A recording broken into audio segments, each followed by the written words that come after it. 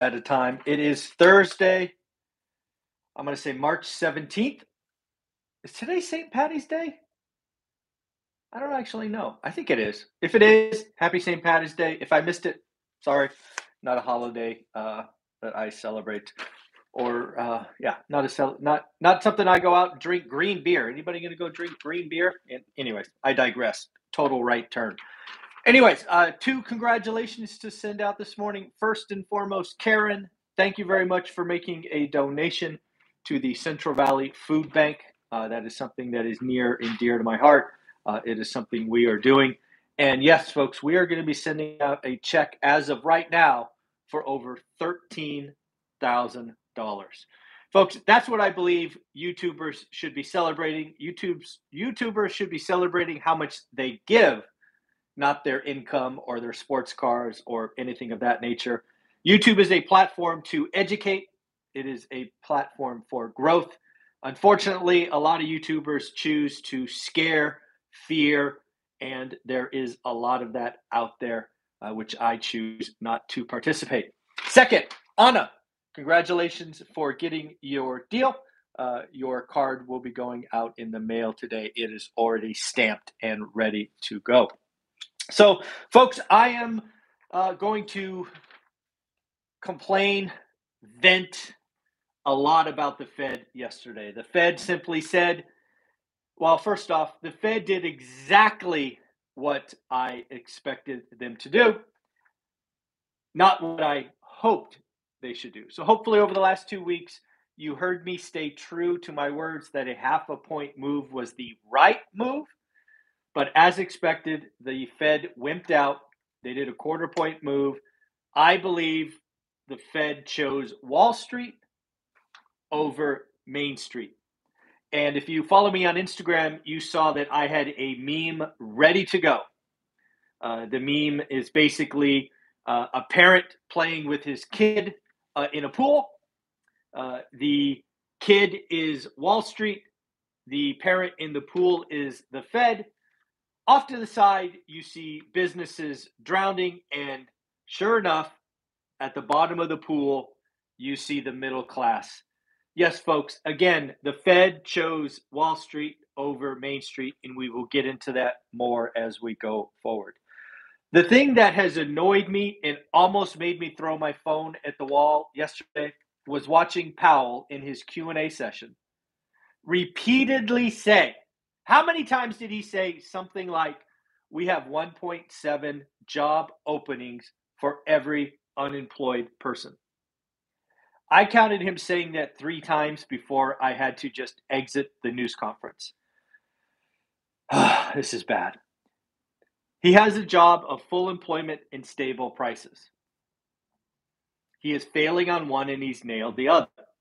In fact, he has nailed the other one so strong that he has 1.7 openings for every unemployed. We have 3.8% unemployed, possibly heading to 2%. And yet, in that strong of a market, he refuses to take it up a half a point because Wall Street would have a fit and Wall Street would have the market would have been down significantly yesterday. That is why I say he took care of Wall Street. He wants to telegraph everything so those rich bankers and those rich hedge funds could set up their chips and no one is surprised. That is what happened. I've got more. So, Powell, there is misalignment in the labor market, but not wage spiral. Again, this is something that we have been talking about for 2 or 3 months. It is something that is certainly out there, and it's circling. So what I would tell Jerome Powell is just wait. You don't want wage inflation to take hold. Once it takes hold, dude, you're done. You're done. So just wait for wage spirals to start because at this point, you've got gas prices, you've got food, you've got rent, you've got all of these things. People are going to be demanding and getting more wages. Just bad. Number 2, balance sheet reduction starting in May. the next meeting. I believe, and I've said it many times, that he missed an opportunity to unload the balance sheet when war broke out. What did we see? We saw a rush to safety for like 3 days. He could have easily reduced the balance sheet. And now, let's be clear, it was a black swan event. It may have been difficult timing wise, but God darn it, he is the chairman of the Federal Reserve. He should have been playing 4D or 3D chess and unloaded $1 trillion. He could have said yesterday, folks, good news. You know that $9.1 trillion that we're kind of afraid to unravel? We got rid of $1 trillion when the market was hungry for treasuries. But no, he didn't do it. He's going to start in May. The next meeting, probably going to raise rates again, and the unwinding is going to be messy. You missed an opportunity. Remember, Powell's goal is sustained maximum employment and price stability. For most of my adult life, full unemployment was 6%. It was then ratcheted down to 5.5% and then 5%. It's at 3.8%, dude. What the heck?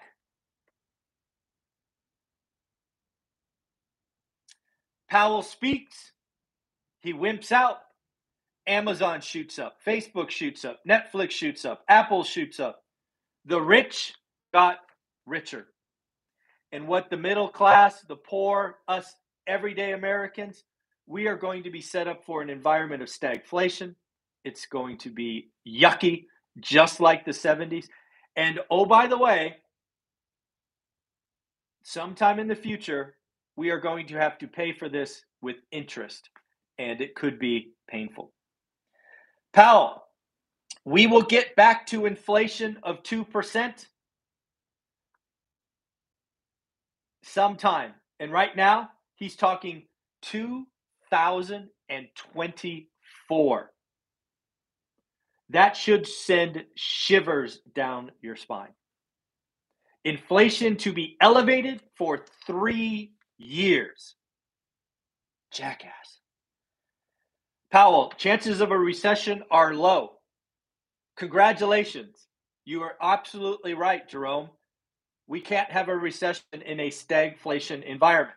That means low growth, just and in high inflation. Bad. He has chosen stagflation over a short recession. The Fed expects 6 more hikes this year. Their dot plot takes some of them over 3.5% Fed funds, which probably brings 30-year mortgage to 6.5 or 7. This is the one that gets me the most. The Fed is talking about getting inflation down to 4.3% this year, which sounds okay, but you've got to watch their vocabulary. You and I talk about CPI, Consumer, you and me, Price Index. It was reported at 7.9%, and then I corrected the rent error, and it's at 11.2. The Fed talks about PCE, Personal Consumption Expenditure. So when the Fed says they're going to get inflation down to 4.3, they're not talking CPI. They're talking their PCE and the PCE deflator and all of this nonsense that you and I don't look at. So just for reference, the last PCE reading, I believe, was 5.9. So they're talking about a drop of 1.6. So if CPI is correctly 11.2, congratulations. CPI will be in the 9s come December. Fail. He is seeing that PCE will be 2.7% in, 21 months, the end of 2023. That equates to about 5 or 6% CPI. This is why wage inflation is going to take over. Because ordinary people have very little room in their budgets, and they're already suffering. And then finally, 2024, 3 months from now, PCE will be down to 2.3%, which equates to about 3.84% CPI. Yuck. That's going to be very, very messy. So again, Powell, your Fed cronies, you missed it. In fact, there was only one Fed president with any stones, any backbone. It is Bullard. Bullard came out and dissented. So it was not a unanimous vote because Bullard has some stones. He said we should do a half a point, and he was right. They should have. Just this morning, Bank of America. What am I? Bank of America? Bank of England. Bank of England raised rates for the third time. Third time. Yes, Bank of England is ahead of the game, and they are trying. Weekly jobless claims came in better than expected. We're back to kind of traditional levels, 214,000, expected 220. Prices paid inside the unemployment, highest since June 1979. Folks, the 70s are here. Jerome Powell is repeating Arthur Burns' mistakes. It is comical how he is repeating the failures, the utter failures of Arthur Burns. I stand by something I said 3 weeks ago, that if Jerome Powell only raised a quarter, that Jerome Powell will be fired or resigned at the end of this year, and we will get a Paul Volcker 2.0. When that happens, that person's going to come in, and he or she is not going to play around. Highest prices paid since June of 1979. Man. Got some earnings today that we were talking about over the weekend. Warburg Parker, eyeglasses. Sales are sliding. Weak forecast. Again, retail is struggling. We saw retail sales disappoint yesterday. Dollar General. This was a big one. Dollar General reported decent earnings and actually gave pretty good guidance for the year. That is actually a red flag. Trust me. Dollar General does good. Other retailers do bad. It is that simple. And then finally, Lennar Home Builder. We're a real estate channel. Lennar beat on revenue, right? Beat on revenue. Missed on earnings per share, because again, all you have the costs in between that, expenses. And yes, they are being hurt by inflation, dead days, labor costs. It is ugly, ugly, ugly being a builder. But yes, they are getting top prices. So again, happy St. Paddy's Day. Thank you, congratulations, Anna. Thank you, Karen, for your donation. I can't wait to talk to Jonathan Twombly here in a little bit.